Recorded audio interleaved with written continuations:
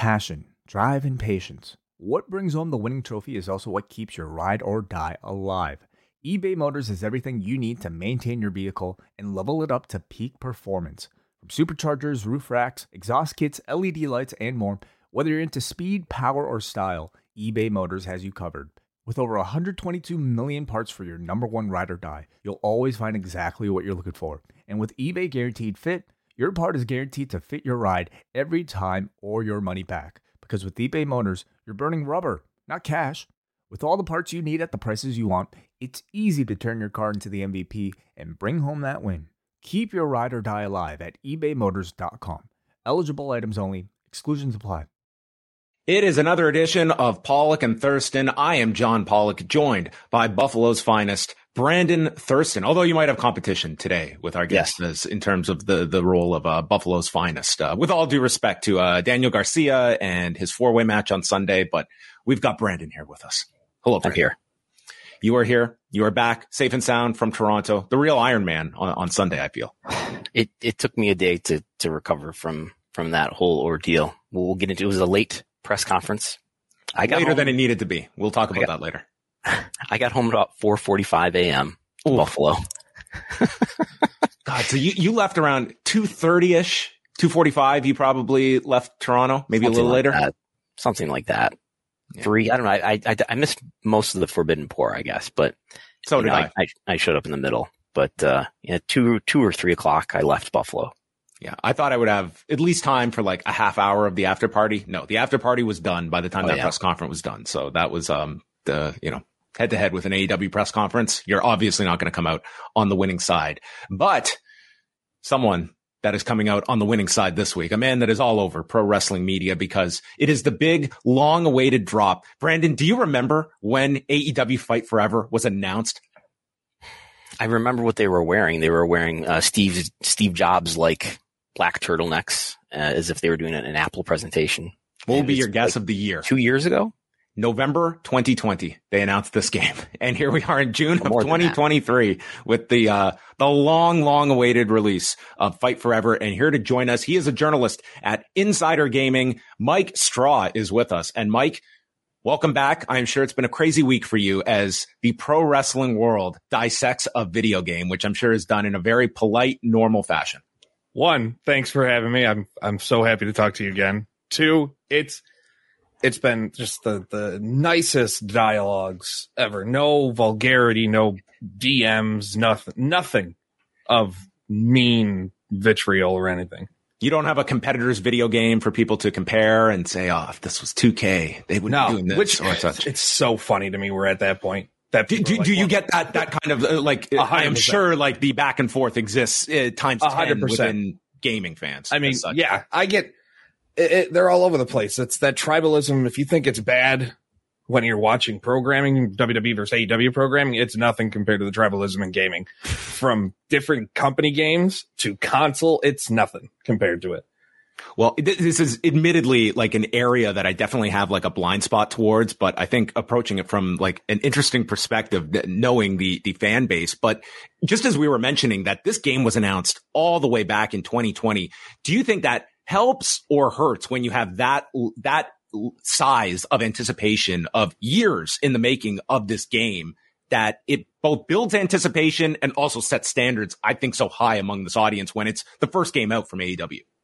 It hurts it tremendously because the average person still doesn't understand what it goes into making these large titles.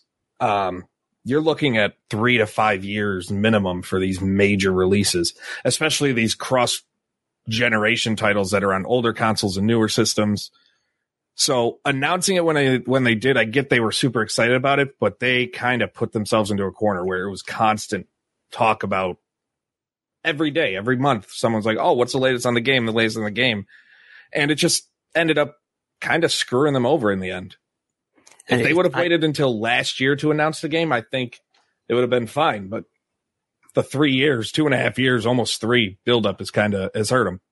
I have to go way back to probably No Mercy and WrestleMania 2000. Maybe those were the last. I probably played some of this PlayStation W titles too. But my impression of those No Mercy and the THQ games was that those were sort of Japanese wrestling games that were already developed that were adapted for WCW and in the case of Revenge and for WWE in the case of No Mercy WrestleMania. So does that sort of make the process, I know it's a different time, but does that sort of make the process easier and different from this one?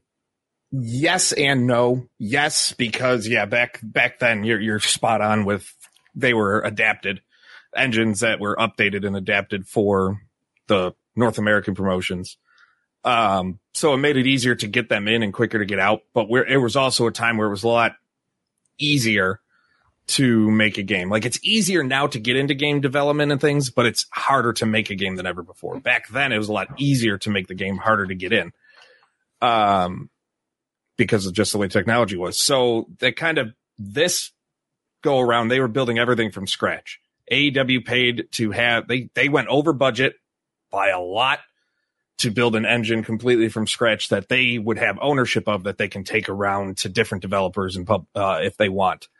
So back in the late 90s, early 2000s, it was a lot easier because the Japanese Ukes had their engine, or Aki. The Aki engine was perfect. This was a recreation of it. Tell us a bit about some of the gameplay, your own initial impressions of some of the strengths and weaknesses of the game from the time that you've been able to play. So I've had the game a little over a week or so now. My very first match, I did Kenny Omega versus Ricky Starks, and Kenny Omega glitched into the ring. Like that's basically set me up. I'm like, all right, I know what I'm going to start expecting. What does this mean? Like his entrance, he just like all of a sudden appeared in the ring? No, in the middle of the match, he was in, I'll post it on Twitter later. I think I have too. He's in the ring, like glitched into the mat. Like his head's just standing up. His head's like just above the mat, like as if he's in a pool of water. So I'm like, this is just setting me up for, I guess what to expect, because the gameplay, when it works, it's really fun. Like you get that nostalgia, but nostalgia will wear off after a while, which it already started to do with me. Are there more? Is the glitching frequent? Yeah and no. It depends. When it starts to happen, it keeps happening. If it like just on repeat, it's like something just issues like a snowball effect. The replay suite, when they show replays of the big moves and stuff, or at the end of the match, that happens all the time. Wrestlers will start floating in the replay. They'll T-pose in the replay, and it's bad. There's a lot of quality of life issues with the game right now. When it comes to the target audience, if you are in AEW's mind, are you aiming for someone, maybe all three of us are in relatively a similar age bracket that do go back to those N64 games and sort of the nostalgia, as you mentioned, versus this being a tool for a younger audience? Like, do you feel like they are, like, this will appeal to someone that is maybe aware of AEW, but not generally taking it in every week like a hardcore fan is? So I think what they tried to do, at least this is from my time with it, they wanted to encompass everyone. They wanted those people who played the old school games. Like they said that from the beginning. We want to, it's an homage to No Mercy and WrestleMania 2000 and NWO Revenge and all those games. But they also wanted to bring in that younger generation because of how easy, admittedly, the game is very easy to pick up and learn. It takes you a couple matches to get used to the controls, if that, and you're good to go. Whereas opposed to the more simulation 2K, like you're constantly learning those controls over and over. You're not going to really get the hang of them after one or two plays. So it seemed like they were just going for that. They wanted everybody from age 5-6 to age 66. And the timing of the release as well. Like this is relatively close to what was a pretty well-received 2K game from WWE. That was a big comeback for the franchise. What do you make about just this time of the year going into the summer? Is this an advantageous time? Is it an indifferent time? And being so close to a 2K release, is that kind of in the thought process too of how much income is out there for fans to be buying a second game so close? I don't think, from everything I know and everything I've heard, this wasn't the time they wanted it out. They originally, like the game they originally wanted out was around Full Gear last year. Because it was after all the updates for 2K22 had released. So there was no more DLC for that. They were months away from 2K23 even coming. And it was going to be coinciding with the Full Gear pay-per-view, kind of like what it did with the advertising with Forbidden Door. And that was going to be a sweet spot window because 2K had left the fall, which such a smart decision. But they had their window right there. And it's right before Christmas. Like that seems bingo. Like a great time. It would have sold like hotcakes for that reason alone.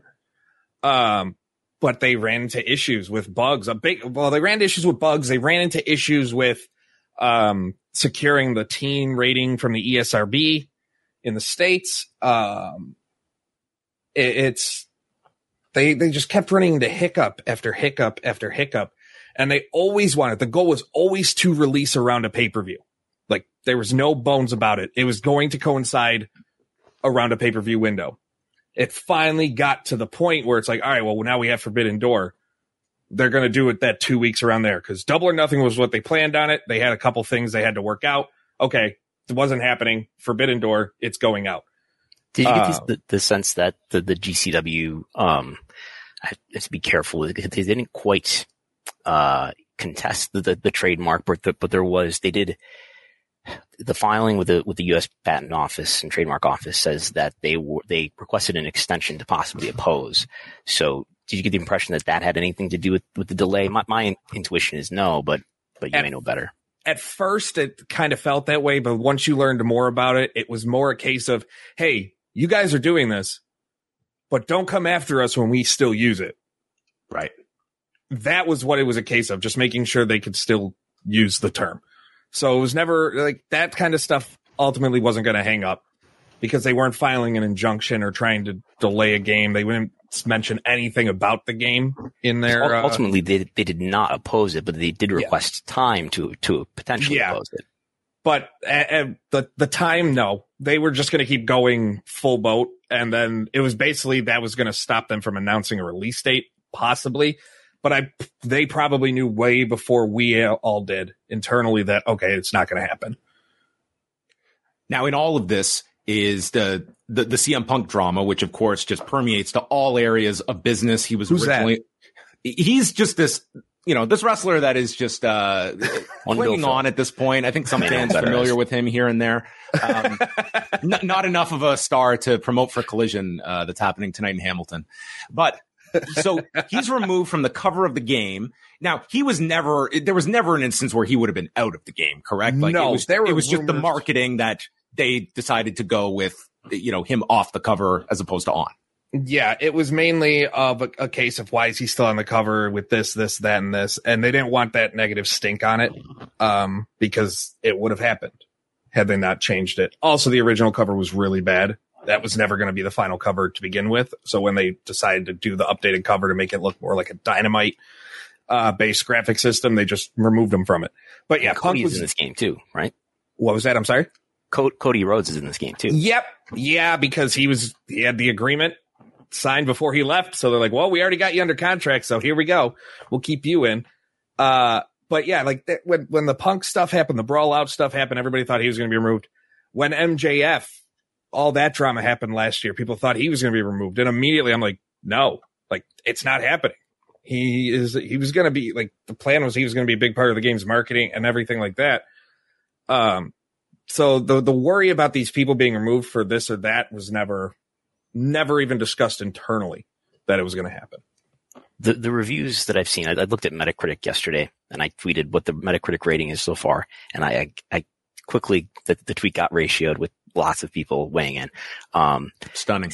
It's 63 on Metacritic right now out of 100, which is yellow. It's mixed. It's not a great rating, I guess. A lot of people have mentioned that, well, you can't compare it to the W2K games because they've had years to develop and build on that game. Does that sound right to you? Yes and no. They're going to compare it because I don't care what WWE says. I don't care what AEW says, though AEW is more open to it. They are competing against each other at all times. There's a reason they put 2K23 as a free trial for PlayStation Plus members. Oh, I don't know, starting yesterday. In the first place, they're always competing against each other. So that's going to happen. because sure, the gameplay is different. It's going for a different style, but modes offline or outside of the ring, like competing modes are competing modes. What game has the more fun story mode? Like that's still something you're going to compare. It doesn't matter how long. These are still people who have done it countless times, years on years. These producers and developers that made this game aren't fresh out of college spring chickens. A lot of them have been doing it since the SmackDown vs. Raw games.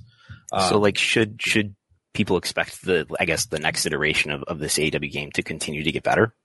Yes, but I don't know when that's going to, I don't think we see another AEW game for 5-6 years, maybe. Wow, that long. So they've got like the engine created, but this is not something that fans should expect like an annual release. No, they're not doing an annual. If they come out with an annual, that means the game sold so well that they're like, we got gold here. For the game to become an annual or any sort of franchise, it has to sell well. I don't know the numbers, but they've gone on record. I can't remember who it was. One AEW executive said to make it a franchise, the game needs to do well. But the plan is to update this game over time. They already have their season pass for season 1, it seems, with FTR, which that annoyed me in itself. That FTR is not on the main roster, but they're there day one for you to spend $12 more to get. But they have FTR coming. They have Hook, Danhausen, Keith Lee coming, and things like that. More mini games, and then they're going to be adding Stadium Stampede in an update. They're going to be constantly evolving this game. So the hope is that through these updates over the next year or so, we get to the game that fans have wanted. It just sucks. We're in a point right now where fans had to pay $60 for this. And on the subject of W2K, it seemed like that relationship with 2K was in jeopardy until 1 or 2 releases ago, right? I think you and I had been talking at the time because I'd noticed like Stephanie McMahon interacting with an EA Sports executive on LinkedIn or something. I'm like, oh, that's curious. Yep. But it seems like the latest, is it 1 release or 2 releases have been pretty well received for W2K? Yeah, 2K22 was okay. There were things, people still don't like the new control scheme, even with 2K23. There were things, but they knew, like with the addition of GM mode and my GM, that things were going well. And in 2K23, the release, you still have the people who want a perfect game. You're never going to get a perfect game.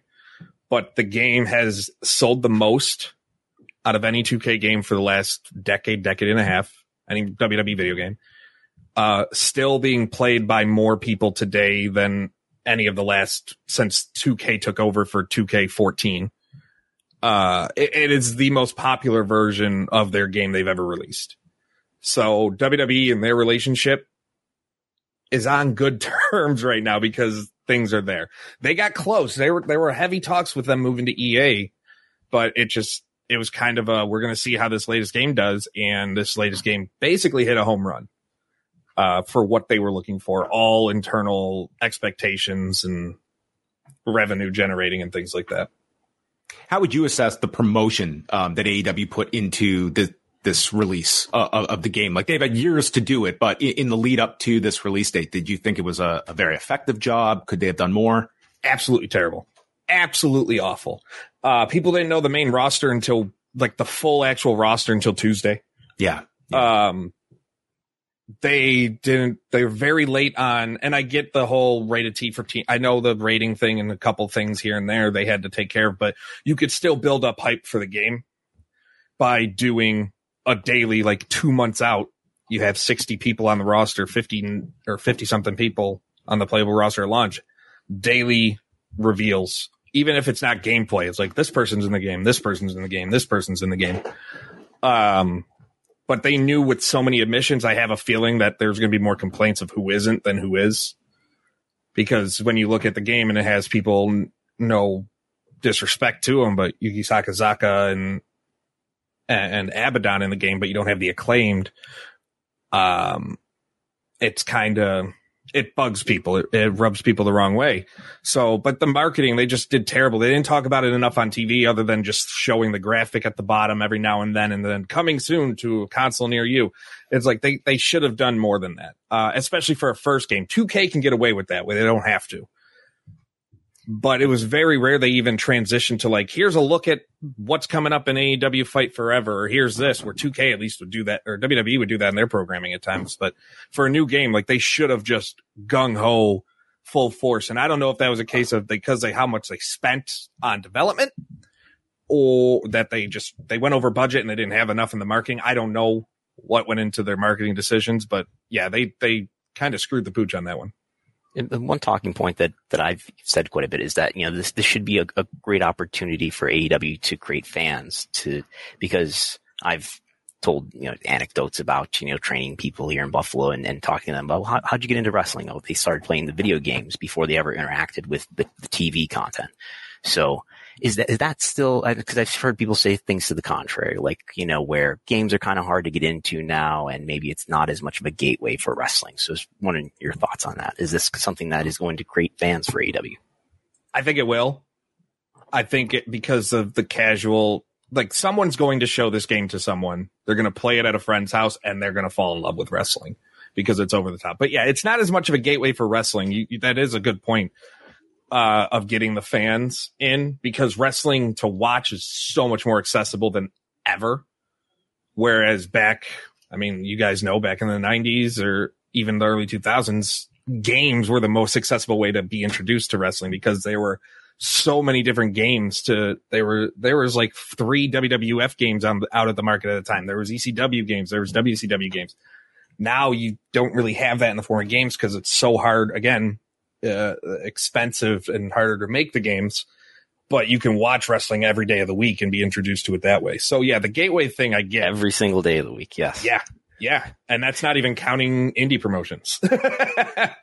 So I get that point. I do think ultimately though, this will lead to some, not as many, but it will lead to some fans. It's not the way football game Madden is or anything like that. Like people fall in love with players. Like they know the sports to transition to that. They know the sports, but then they fall in love with players who become their favorite players because they're playing the game. So that's kind of maybe what I see happening. They really start to it's like, oh, I didn't really care for, I don't know, Jungle Boy, but playing him in Fight Forever, now he's my favorite because he's so much fun to play with. So that I think is more likely to happen than anything. Yeah, and just a question I'm curious about, and I don't know if either of you have the answer to this. I mean, it's especially in like the mid 2000s, like we would hear about like some of these incredible royalty checks that WWE talent would get off the video games. Even if this is like a moderate success, is that, still the case? Could like a big release from AEW mean something for those that are in the game if they, I don't even know how the AEW contracts would be structured in that sense of like if they kind of enjoy the success of a game like this. From what I know, if it's anything like 2K, it would be an okay, nice side chunk of change. Not like anything earth shattering. Right. But it would be, but I doubt they'd have even an agreement as close to what 2K would have and the wrestlers who sign on to appear in that. Yeah, it is, interesting, just like what it means as well, like revenue wise, long term. Is there an interactive press conference option for the game? Is that it's not really an interactive it's not really an interactive press conference, but you do have press conferences, and you can appear on TV talk shows. You can have meet and greets with fans where they talk about owning all of your shirts and you making sure you're actually not naked in front of them. Weird things. Can you no-show your meet and greet? I wish. Is there? You just don't do it. They give you the option, you just choose not to do it. So I guess that's a no-show. I've heard that there are many mini games in the game too, right? There's speculation. You can dance like Penta. I saw a screen grab of that where it's Penta Says. It's like Simon Says, but with Penta. There's a Hikaru Shida. How far can you hit the object game? There's a skateboard racing game. There's a memory game, a trivia game. There's a bunch of random things that are fun if you're playing with people you know. If you're just playing with randos online, they're kind of lame. If you're playing against the CPU, they get really boring really quick. So they're fun Mario Party style games if you're playing with people you know. But there's no mini game where you argue with people about the latest TV rating, right? No, but there's a trivia game where if you don't win, the Young Bucks yell at you for wasting their time in text. Okay. Yeah, the Mindy's muffins, that'll be a future like DLC component, I'm sure. Yeah, it's called Muffin Drop. Yeah, there'll be a mod instead of the coin. There's a mini game for coin drops. Where you collect all the coins. There'll be a mod that somewhere replaces all the coins with muffins. Well, Mike, thanks very much for educating us on kind of the early the early returns on AEW Fight Forever, and we definitely want to let everyone know you don't just cover wrestling games. You are the man out there for all things gaming related. Where can people go check out more of your stuff? Yeah, you can find me on Twitter or all social media at MikeStrawMedia.com, and Insider-Gaming.com is where you'll find all my written work. Currently, we're covering, I've been neck deep in covering the FTC versus Microsoft case, which wraps up today before a ruling comes down, likely after the 4th of July. So that's been fun. What do you think's going to happen? Absolutely nothing. FTC is so I think they'll rule in favor of Microsoft, and FTC will go back to court in August. This is about Activision, right? Yep. This is about the purchase of Activision. So we'll see what happens. This is just the first of at least 2 other court cases happening this summer with Microsoft. So it's fun because you get all this dirt and unsealed emails and documents. So for me, digging into all that stuff, and there was an issue yesterday, real quick. Sorry to hold it up. No, go for it. Sony submitted documents, but they retracted it with pen. Oh no. So when they were scanned in for consumption by the lawyers and the media, you could still see what they retracted. So it's like, well, it's out there now. Thanks. Including like how much money they spent to develop Horizon Forbidden West and The Last of Us Part 2 and how much money Call of Duty has made over its lifetime. And like they tried and they used a standard ink pen to redact, which doesn't work. So anybody listening, if you want to redact something from a legal document, use a marker. Always a great lesson for the redactors out there to properly redact. But I mean, music to our ears when we hear unsealed information. 100%.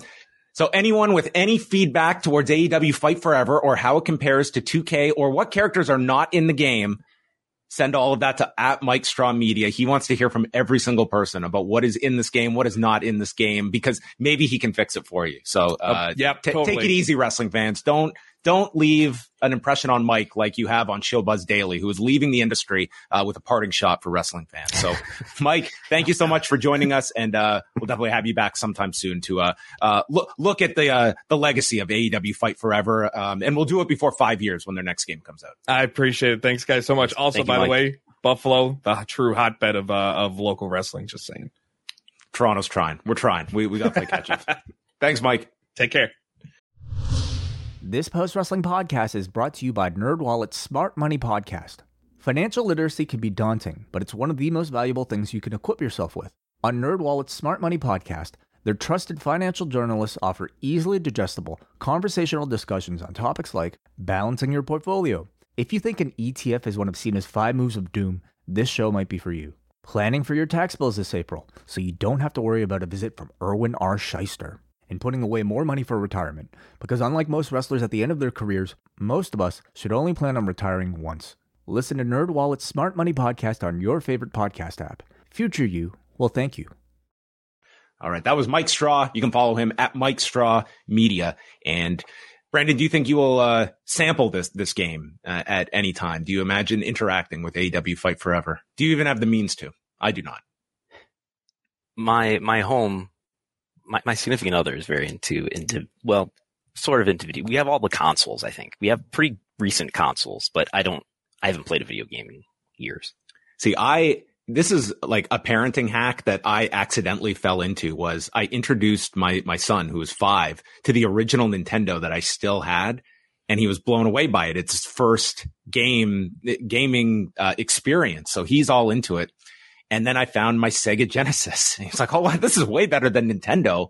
And then my brother, who's like 10 years younger than me, and like in the early 2000s, like we played original NES games. Yeah. I think this is breaking news that you have a brother. I've never heard that ever. Very quiet. I also have a brother that is also secretive as well. But then we have gone up to Nintendo 64. So it's like, I have not invested in any gaming, but it's been like this increase for him that he's like blown away by going from original Nintendo to Nintendo 64. And I'm at the limit because 64 was the last system I had. So I can't go any higher than that. Yeah. I made it to PlayStation and 64. Yeah. PlayStation 2 even. Yeah, I never got into PlayStation. 64 was that was it.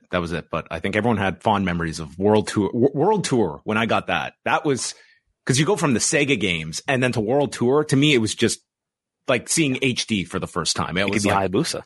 it blew my mind about, I mean, that was honestly like an introduction to some of those characters in like 97 and such. It was a clever way around the IP situation. I had WCW versus the World, which is a PlayStation game, and I had it before I learned about and got into watching Japanese wrestling and got tapes and stuff. And then I got tapes, and then it dawned on me one day, like playing the game, like, oh my God, like Masawa, Kobashi, like Chono's in this, it was amazing. We are going to be chatting about a bunch of the news items coming out of the weekend and such. If you want to get in any super chats, if you have any of your own feedback for AEW Fight Forever, you can send in a super chat as we continue on here. But let's go backwards to this past weekend with Forbidden Door. Both of us were in attendance at the Scotiabank Arena for the event and the press conference that followed afterward, where we heard from a collection of AEW talent, and we even got to be front row for an angle that they shot that left one. Unfortunately, we were second row, not front row. Yeah, definitely a learning experience not to sit in the front row at a media event, because of course you might get hit in the face with a water bottle, as was the case, unfortunately, for John Muse, who seemed to be okay, but nonetheless was bleeding. And you can see this on the video itself, but it was certainly something that I was pretty annoyed at the time that it happened, that it just seems as though this is like, I hate these angles at the pressers, but you sort of have to accept that they do these at both WWE and AEW press conferences. But when we're talking about the potential of a media member actually getting injured in this, that to me is just way more than needs to be done at these press conferences. That should not be a reasonable assumption that you come into one of these press conferences expecting to have to deal with. Yeah. And I mean, as you wrote, like, I'm sure Jericho didn't intend to like hurt anybody, but it's not like he just got bumped into. Like, he drew blood. I mean, you and I were sitting next to each other, and he was to our right in the front row, and I saw him like, look at his hand, and he had blood on his hand, which was just ridiculous. Because I guess if people don't know, Jericho came in and he's swinging this bat pretty hard against the wall, and he grabs a water bottle off the desk of the press conference, and he tosses it up like a baseball and hits it towards the media, and I thought it just missed anybody, but apparently it hit him, and hit him hard enough to like cut, his orbital. He seems okay. They did take him away for a bit, and Tony did seem to recognize in the moment what happened, and eventually he was taken away and I guess cleaned up, and he came back and he seems to be fine. But it's just, totally ridiculous. And nobody said anything to all of us, like, to reassure us that that's not, stuff like that can't happen. It's not acceptable. It's not going to happen again. Tony did say stuff in the moment, like, Chris is out of control, and like, and that's totally unacceptable, and we're going to get looked at. But like, it's in the midst of him, booking this tag team tornado match that happened last night. It's just, we're in this situation where it's like, it's kind of a work, but it's kind of not. And you've got people who are not performers here, people who are not acting as extras. If you want to do stuff where you're doing angles where people might get hit, you can put extras there, and not have actual media members there. But that's not what it is. And just in the context of nothing being really said about it, and how obsequious some of the media members can be, it just sort of feels like, yeah, these people are just taken for granted. They'll take whatever's literally thrown at them, and they'll come back for more next time. Yeah, I think that's one of the like more important reasons that I feel like both of us like wrote about this, and that is sort of like, I think it's approached as, okay, it's this dialogue that we have with the media, but at the same time, we are using it for our purposes as well, as streaming content, as ways to further storylines. And in this case, I mean, again, I think Jericho is just acting in the moment. And nonetheless, like, you're swinging a bat towards people. It hits a guy that, like, listen, you're talking about like right by the eyes and stuff. Like, this could have been a lot worse. And it drew blood. It's not like it was nothing. It wasn't just like, a tap in the head or something like that. It just seems to be that, it should be at least a semi-professional setting where these people are doing their jobs, and people can have whatever their thoughts are about the media here. But these are people that are working and trying to just do a job at the end of it. And I think it's just worth bringing up the fact that, like, this should not be, the kinds of things that are happening at press conference. It's so needless. That's the thing. It's totally needless that you're doing this. And what are these? Is this, you brought this point up when Tony Khan is like admonishing Jericho. It's like, okay, is this AEW president Tony Khan, or is this on-air authority figure Tony Khan? You can read it either way. And that's what these press conferences are sort of like. Tony Khan can give you any answer. It's like, how is he answering this? Are we to take, like, some are very distinct, like a Tony Storm versus a Danielson. You see that distinction, but there's also ones where it's just this gray area. And what are these? Because if these are more towards, this is an extension of on-air programming for AEW, then like, I don't really need to be at these then, because that's not what I am here for. I'm not here to be an extra in your post-show production. And it could have been much worse. I mean, if he got hit a lot harder and the injury was worse, I mean, it's opening AEW to a lot of legal liability, I would think. Yeah, like he lost control of the bat. He's like a foot away from these people swinging like a metal bat. Anyway, it could have been a lot worse. And again, John Muse seemed to be okay, but I think something that I don't want ignored either. The fact that just happens and we're all just shrugging our shoulders like, oh, this is pro wrestling. This can happen. A guy in the media can just get busted open hard way in a press event setting. Like, what would happen? You've been to UFC pressers, right? Like, what would happen if something like that happened? I can't imagine how it would happen at UFC, but if I don't know, if somehow people, there was a brawl broke out and somebody in the media got, cut or hurt. Yeah, I mean, you have had like physical altercations among like people involved, like the fighters and such. I cannot think of anywhere a media member was actually injured in the process, but I'm certain it would be a big deal if something like that happened.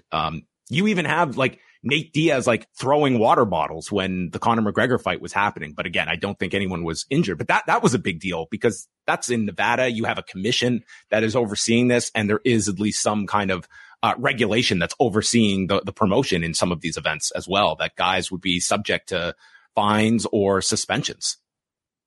Like it's very like in a commissioned world, like Jericho very well would have been fined for this potentially. Like if you're talking about having to be licensed in a state to wrestle or fight, and you injure somebody here, like it at the very least might cause a hearing. Not to say it necessarily has to, but I do feel like this is one of those moments where it's like this should be a very clear line in AEW that we are not going to have like physical altercations, and especially towards like. You're not even your opponent that you're swinging this. It's like just swinging it at people that are unsuspecting, that are just not expecting any of this. And like, I'm probably not going to stop going, but it seriously does give me pause about sitting in the front row or sitting, maybe even closer, not as close as that. Like, I definitely, who knows what will happen next. Did you have any other major takeaways from the press conference other than it was a late night for us? I thought, much like Double or Nothing, I thought that Bryan Danielson was excellent, especially considering the fact this guy had a broken right forearm from the match, and he was in phenomenal spirits for a man with like a clean break in his arm. And I just find Bryan Danielson from the company side, it might be this guy is almost too honest about things, but I listen to him. I'm like, this is the ambassador you want going out doing media that could like hold court at these press conferences. And it's so much more of an effective mouthpiece on behalf, and has such a credibility because you can sense that he is not going to BS you, because I really don't feel that that's in him. Like he might bite his tongue on things, but he is generally as open as a wrestler is going to get that is taken seriously. Yeah. I mean, he's like a really charming and intelligent public speaker, I would say Danielson is. Gives you thoughtful answers. It's like, I never hear him and it's just like he's giving you just a pat answer to just fill time or something. And he clearly has the experience and legacy to have a lot of credibility behind what he's saying. I don't know if Tony would trust him to do interviews as frequently as Tony himself does, who's ultimately the lead executive and decision maker. But I think it would be to AEW's benefit if Danielson did more public media work and took some of that off of Tony's plate. Are we going to have CM Punk on the show? I don't know. I asked Tony, I think what you're setting up here is I asked Tony was it a conscious decision to not include Punk in the press conference today? Because usually it's the winners who are included, and he won tonight, but he's not here. And he said it was, well, he won kind of earlier in the night. And this wasn't a super high profile match for Punk relative to what else was on the show, right? This was the last few days, the Kojima match was made in the last few days before the pay-per-view.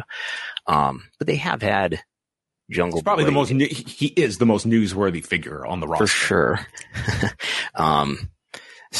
But we discussed it, I think, on the episode before the pay-per-view. Like, if I were him, I don't want to put Punk in that position and let that cool off for a bit. Tony said that he had done multiple interviews. We're aware of one with ESPN. I don't know what other interviews he's done, but, yeah, that's what he said. And, maybe we'll get him next time. He said he would have no problem with him being at a press conference in the future. And he's going to be doing the media rounds. So listen, we'll find some time if Phil wants to, come by and join us. Welcome to have him on. Yeah, beyond that, the other big announcements coming out were the confirmation of All Out in Chicago. They're going to do 3 nights.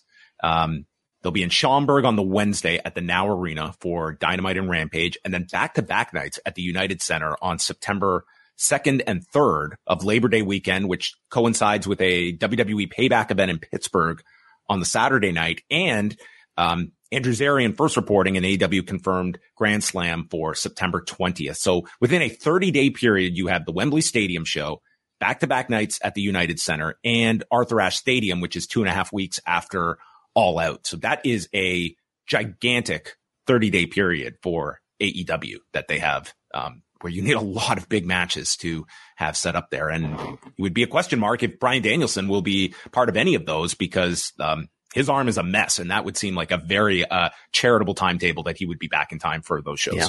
He said 6 to 8 weeks, but the break is apparently worse than expected. He's got a clean break. We did see the X-ray of it. Like, it looks like that 6 to 8 weeks seems just not within shooting distance. Yeah. I mean, you look at what they did at the United Center for the show with the return of Punk, and it did 9,000 and change according to WrestleTix, I believe. So is a pay-per-view a stronger draw in that building than Punk's return? I'd say it's probably about equal. So I would think, this is going to have some difficulty selling out unless there's some really big matches on here and it really gets heated up. Obviously the Wembley show is already doing great. But yeah, it's, and the night before is the Saturday. I'm sure it's just less expensive to do two consecutive nights in that building because you save a lot of load in and load out expense. So it makes sense, I guess, to do it that way. But it's probably even more expensive. It's probably cheaper to do one night at Wintrust on Wednesday and then to do the 2 nights at the United Center. But yeah, it's going to be interesting to see how those tickets sell. I would be surprised if any of them sell out, but we'll see. Yeah, and how you disperse all of these different main events. Like, certainly the all-in card should probably start to take shape. In the meantime, you also have that big blood and guts match now that is set for Boston. So, yes, they're clearly, both WWE and AEW catering to Jesse Collins by booking double ring war game style matches for that particular arena.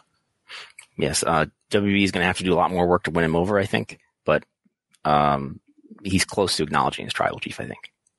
And you wanted to chat a little bit about the Tiger Driver 91 spot that is now the Storm Driver 93, as it has been, why not Storm Driver 23? I was confused. That must be his birth year or something. He was born in 93, so that's what he's going with. But yes, Will Ospreay has put out a t-shirt. And I mean, this is the move that is going to be immortalized from this match. I think it is going to be for better or worse, the memorable spot of this second match, which to me gives me concern because it almost means as though the third match has to feature this in some way, whether it is Ospreay taking this move or at least building a match around this again, because it's the horrifying spot that everyone focused on. Yeah. So I think as someone who's taken his fair share of head drops, I think I've always sort of realized, when I would watch a monitor, watch somebody's matches out there and we're watching on the monitor and watching them do stuff, and then you sort of talk to that person afterward, and it's often things that you would have thought would have been really painful or injurious end up being not like you thought. And it led me to think, I can't really judge how dangerous or how risky or how injurious something is unless I'm the one who's taken it or I'm hearing from somebody who's taken it. And my impression is that Kenny's fine. He's not going to be super open about that because I think that's part of the mystery and the kayfabe of the match. And I was watching, for what it's worth, somebody posted on Reddit earlier, I think today, every Tiger Driver 91 that Masao ever delivered. And there's a wide range of how dangerous that move is across the times that he delivered it. And there's some that are like dropping Kobashi like pretty clearly on his upper back. And there are some like the one he did to Kawada in 6'3" that is pretty high. I watched the clip today multiple times of the Ospreay one, and it's pretty high up there. The nice thing is that he's unlike, say, the Phoenix Plex that injured Hiromu Takahashi. Which is a spot on the show that you and I like gasped at when we saw Hiromu take like a similar suplex from Cobb, and it was a nasty angle that Hiromu came down on. And by the end of the show, that was sort of forgotten. Like Hiromu seemed fine from taking it, but that was really scary in the moment, given who this was and Hiromu, who had that broken neck situation a couple of years back. Right. Like I think there are some things that are just like headbutts. I think are pretty stupid because you're depleting a finite resource in your brain that can't really be repaired. I think necks are a different story where like, Steve Austin can have neck surgery. He might not be able to wrestle again, but he can at least, live a relatively normal life. And Edge apparently can have a career ending neck injury, but then years later can come back and wrestle a pretty full contact style. But anyway, I think the Phoenix suplex is different in that you're stuffing the guy and you're not releasing him and letting him tumble and roll through the move. With the Tiger Driver 91, he is being dropped at a really high angle.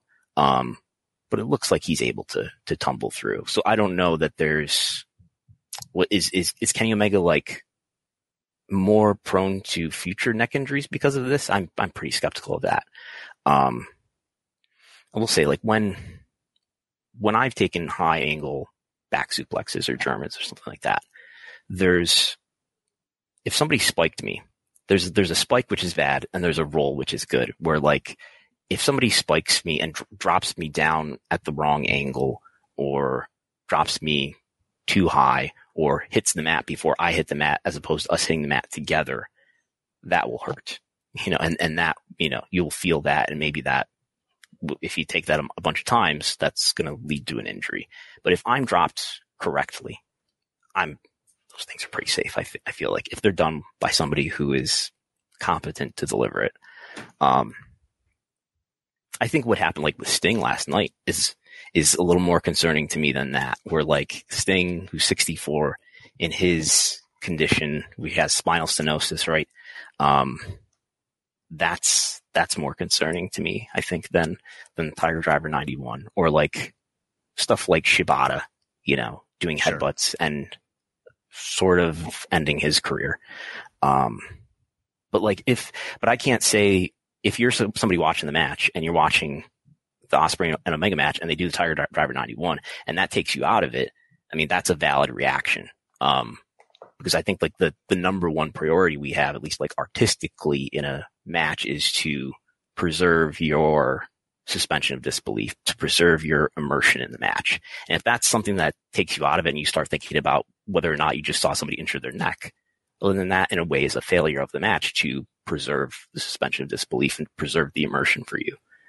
Yeah. And I guess I also look at it from the sense of like, here are two, world-class performers that are performing this. It's a very, it's, the spot everyone is discussing, at least this week, and how much replication comes out of that others are influenced by this, that are not at that level, and what we are introducing as sort of the topping point. And I did speak with one former WWE wrestler who watched it, because I'm always going to defer to like yourself, Brandon, that's been in the ring, people that are going to know this at a level that I can't speak from. But he was noting how he sees like Will's knees hitting first too, taking away from Kenny's landing, and stating that depending on the timing, the mat may be coming back up when Kenny hits, making the impact twice as much. F me. That was his comment, not mine. So again, it's like I'm watching this and I'm watching like just a fraction of an inch, as well as the popularity that we're going to see coming out of this, that there's going to be, just like this just becomes the standard of trying to top what is gaining attention. Like it's a copycat business when it comes to what is gaining traction and how can we build off that. And for these two, again, it's just going right to that line. And it's the long-term effect too of like taking so many of these, and then it's just the straw that breaks the camel's back. And granted, we have not had a plethora of Masawa incidents in this industry, but we do have one. And it is sort of this, I think, a cautionary tale, but also one that, you at the same time cannot handcuff yourself when it comes to, this is an industry where you are going to go up right to that line of what is physically doable. My belief about what happened to Masawa, and correct me if there's like hard information, that informs this, but is that he probably needed medical treatment that he was not getting, that he wouldn't get because he felt for the business he had to stay in the ring. He was in really rough shape by the end. Yeah. I view what happened to him as tragic, but very, very preventable. If he had gotten medical treatment and probably needed surgery, maybe he needed to retire. But if he had gotten the treatment that he needed, maybe he could have been wrestling for years after that. I mean, we just had Keiji Muto retire. Maybe he would still be wrestling today for all I know. But I do view it as, clearly the way he wrestled put him in that position. But also, I think the lack of getting the treatment that he needed put him in that position. Let's move on from just Forbidden Door. We should talk about the collision number, because it was the second week of the program on TNT, and they did 595,000 viewers and a 0.21 in the demo, number 5 among cable originals that night. So this was a drop of 27% in viewers, 37% in the demo.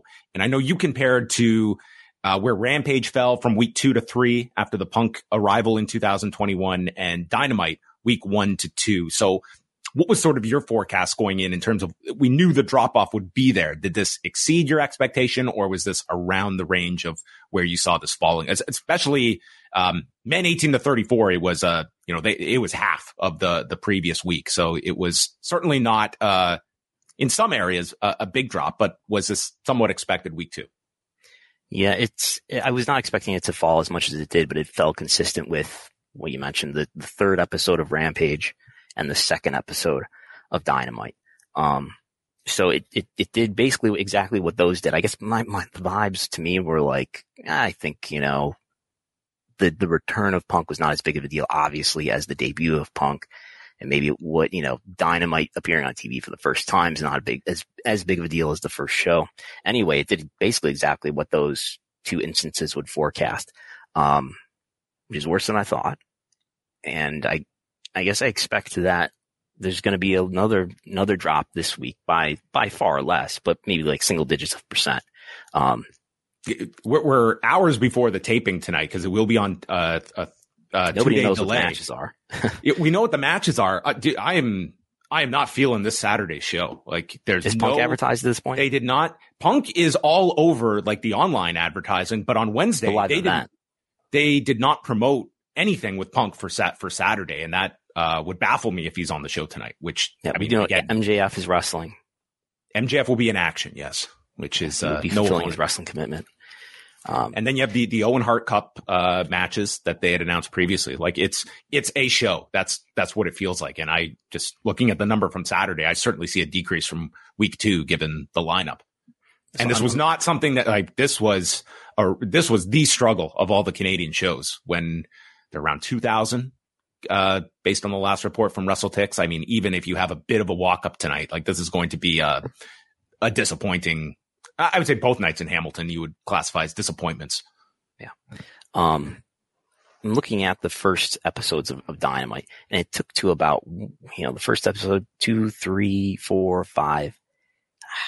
It's tough because I know there's World Series competition in this fall of 2019, but maybe by the third episode, it had kind of leveled off, and then it took another dent, and then it kind of went back up again. So maybe by this third episode could be a pretty good sense of what this show is going to do regularly. Obviously, when we get to September and it starts going against college football, it's going to take a big dent.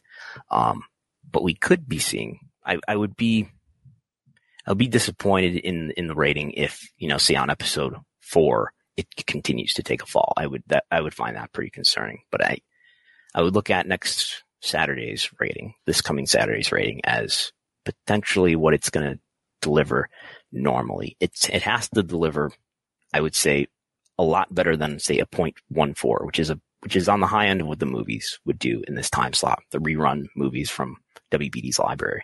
So it's got to do a lot better than that to contribute to a strong argument that AEW deserves a strong increase in TV rights fees. They're getting something in addition because they're doing an extra night of production now. So tens of millions more, I'm sure.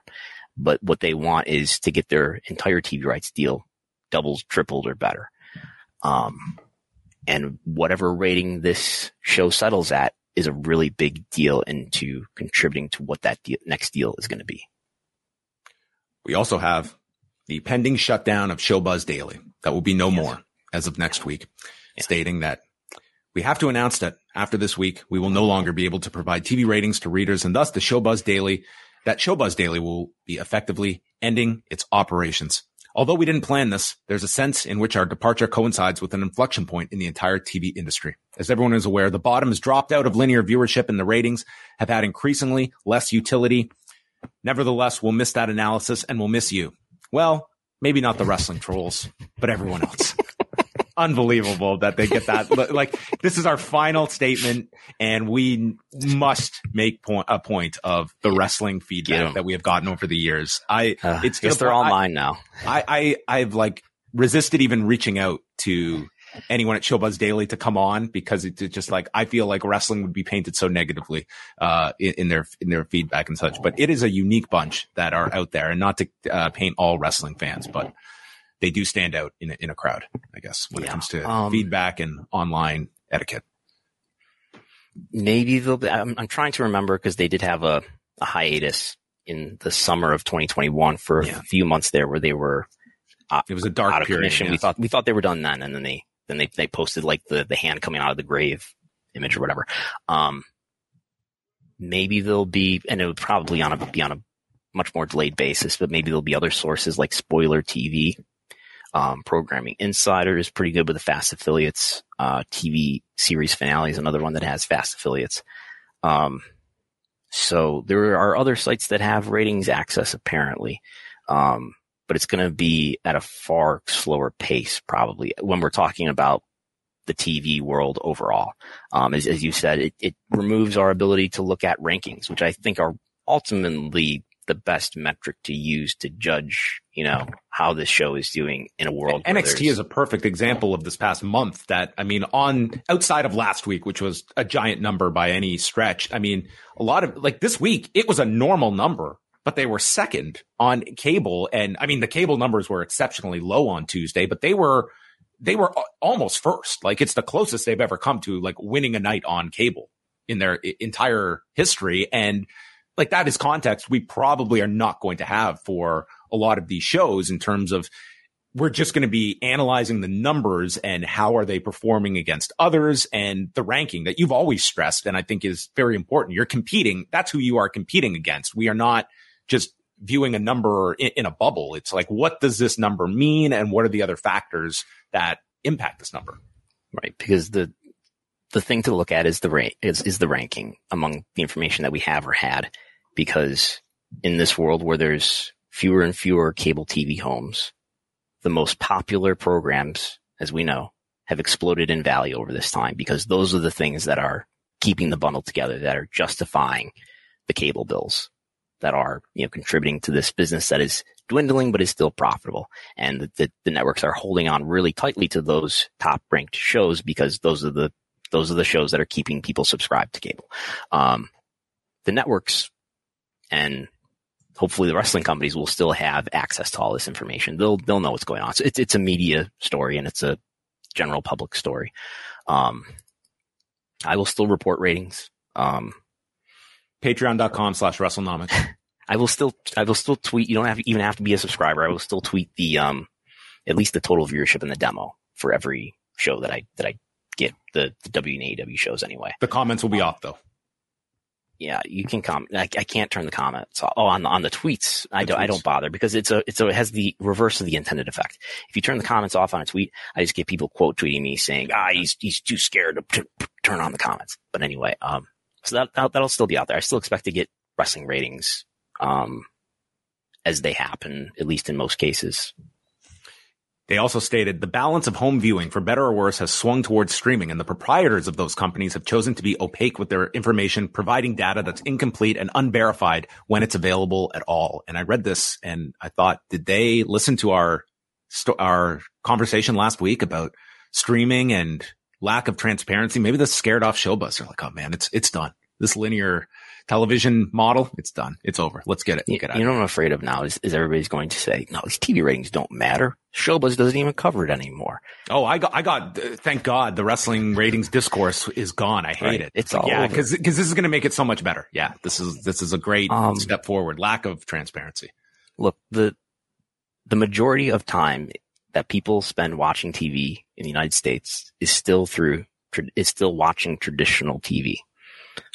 Nielsen puts out their gauge. They put out that delicious looking donut chart every month, and it's still just over 50%. But when you combine cable and broadcast, so we don't, and that's driven overwhelmingly by people who are older, right? If you had that broken down into younger age groups, the majority would be streaming.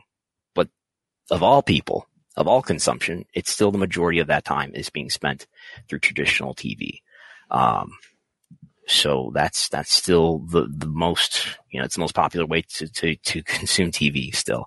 And it is one of the only businesses that is still profitable when it comes to watching television. Netflix is profitable. Cable television is profitable. I don't know if any of the other streaming services are profitable. So that's all going to have to get worked out eventually with consolidation. But the TV ratings, do they matter? Yes. It is still, the Nielsen ratings are still the currency that advertisers use to buy their ads against. It's still the data that networks and content providers use to discuss what their deals are going to be. So these numbers, as someone who reports on these numbers all the time, I'm sure this is completely unbiased. These numbers are still extremely important. I've yet to see Tony Khan ever tout their DVR viewership percentage for any strong week, nor their streaming audience either. It has been pretty consistent in what they put out as the most important information that is tied to their most revenue potential. DVR viewership might contribute a little bit, but you're mostly skipping the commercials, right? What really determines ad rates is what they call the C1, C2, C3 time. It's the viewership during the commercials themselves. And if you're watching a DVR, you're probably skipping past that stuff. Last story here, and then we do have some super chats, but it is a topic I have yet to discuss with anyone yet because I've tried to avoid it. But there is a big fight that is brewing in the tech world that we may or may not get. And as I tweeted out last week, we are so close to getting a fight breakdown from Kara Swisher and Scott Galloway of the Pivot Podcast. And I manifested this into the world. And on Tuesday, I was given this. Scott, I will not be refereeing the cage match between Elon Musk and Mark Zuckerberg. That would be hilarious. That's a great idea. From a size standpoint, it's going to look like Musk should kill him. And Zuckerberg would probably win because at 39, with his training and his speed and agility, he just needs to harass Musk until he runs out of steam. And those 52-year-old oxygen deficiencies start to kick in. I have no question Zuckerberg would win. He's been training with top trainers and this and that. And he's committed that way. He's like that. He's so intense. He's such an intense 100%. person. Musk is just a lazy person. Well, Musk looks like he runs out of, runs out of breath on his way to Krispy Kreme. I mean, he just. Yeah. Well, he doesn't even try to be fit. I don't think I've never heard him utter the word exercise. Mark was always an exerciser. And so once I heard that, I couldn't avoid this subject any longer. Mark Zuckerberg, Elon Musk, it's insanity. Every MMA site is covering this thing with great interest. And I've heard Elon Musk has described himself as a small walrus, referring to his own body type. But I also read that Elon's mom said, "No, we're not doing this." Has stepped in. Yes, you're not doing it. Yeah. Much like Khabib Nurmagomedov's mother wanted him to retire, Elon Musk's mother might step in and prevent Dana White from promoting this fight. But yes, there are actual odds for this fight, and Mark Zuckerberg, sizable favorite if this were to occur. 39-year-old Mark Zuckerberg. Yes, there we are. I mean, I was surprised. Well, I was intrigued to read the story about him. He's been doing jiu-jitsu, right? Yeah, and he did a tournament. And in one of his matches in the tournament, he got choked out and the referee stopped.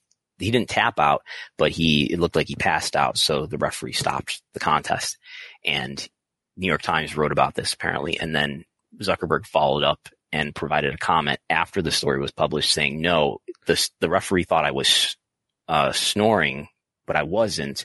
I was actually just grunting, and I didn't tap out. The coach also gave a comment and said he did not submit. He did not pass out. He did not lose. So, undefeated still in jiu-jitsu, maybe.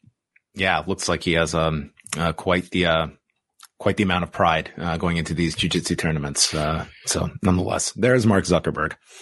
Let's get to some super chats here from Louis. The team seems weird. Old, AKI staff with Ukes, Omega in leadership. Is that an odd team structure responsible for the strange long development? This might be a better question for Mike, but regardless, I mean, Kenny was kind of from the talent side or the EVP side, that he was like, this was his big project. And I would think on the surface, having somebody that's both, an expert in gaming and from the pro wrestling side, I would look at that as an advantage for a project like this. Yeah, I guess as long as he's, deferring to people who know the things that he doesn't. Another one here is from Rayan. Oh, very kind here with your super chat. Thank you. From the shows I've attended, CM Punk gets both a loud face and heel reaction. His merch sales are number 1 for the month for AEW. On 2 Collision episodes, his segments draw the highest quarter-hour rating. Does this make Punk AEW's top attraction? I don't know if that alone makes him AEW's top attraction, but everything else that we know about the effects that he has on business absolutely makes him AEW's top attraction. Do you think he was a difference at all for the business of Forbidden Door being added late? It was a match that seemed very inconsequential, even if it was received well. It didn't feel like a difference maker type of match that Punk would have, you could credit him with a lot of whatever this number ends up being. No, as much as I like Satoshi Kojima, I don't think it made a big difference. Certainly didn't hurt. But it's just not a high profile enough match to bump up the pay-per-view number, in my opinion. And our final super chat comes from front row Neil Flanagan, who took in Forbidden Door and was seen all over. I believe, him, Brandon from New Jersey, and Robert Pearson, were part of the highlight pack last night on Dynamite that I saw. Great to hear Brandon chat in-ring technicalities. Beyond Wrestling has an excellent full match between him and Wheeler Yuta for free on YouTube if anyone wants to see Thurston's chops, pun intended. Well, there you go. A nice shout out for Brandon Thurston, who in another lifetime, indie sensation, Brandon Howard, storming the scene in Beyond Wrestling. And you can go check out his match with Wheeler Yuta and many of your fine matches that are out there. Yeah. 2019, I went out on top. It was great to see Neil and to see, I wanted to mention too, watching the pay-per-view with John Pollock was a great experience, because what will happen often in my experience watching wrestling shows with somebody, whether it's on television or in person, is that I get talked to the whole time during the show. I promise that is one thing you'll never have to deal with me, who might be the most boring person to watch wrestling with. No, it's great because I can actually watch the show. And then I realize in those moments, watching with other people, I'll leave the show or get done watching the show and be like, I remember nothing from that show because people were just talking. But it was great. I actually got to watch the show, and we noticed that Neil Flanagan, and Brandon from New Jersey and Robert Pearson were in basically the Dave Meltzer in Chi-Town Rumble 89 position throughout that whole pay-per-view, which people are calling one of the greatest shows ever. I was aware that they had front row seats. I did not realize that they would be there facing the hard cam. And there is Brandon from New Jersey high-fiving Tanahashi. I mean, honestly, like for our listeners, what a great drinking game that was. I think he was giggling for 5 hours straight, probably. Oh, I don't doubt it. I mean, unlike Full Gear, where I got photographic proof of him falling asleep during the show, I think he stayed awake this whole time. He would have been a meme had he fallen asleep in the front row. Could you imagine the WWE fans that would have been on top of that photo? this is the best wrestling match in the world. Really? This guy disagrees. Yeah. Yep. So there you go. A shout out to the three of them that added to myself and Brandon's entertainment for the night as well. Final thing, I'm going to break my own rule and announce our tentative guest for next week, because we have communicated, and thus far it looks like all things are a go, but it looks like we will get to have Chris Hero on the show next week. Of course, Chris Hero, heavily involved with West Coast Pro out of Northern California, and recently has been doing some coaching on the AEW side, as he has revealed. So we will be tentatively chatting with Chris Hero. I'm always nervous to announce a guest before it's all locked in, but I'm pretty confident about this one happening. So you can expect that for next week. And Brandon, why don't you let everyone know about the new rollout plan for Wrestlenomics? And this coming Sunday, it's a free show, and then Wrestlenomics proper will be available on the Patreon.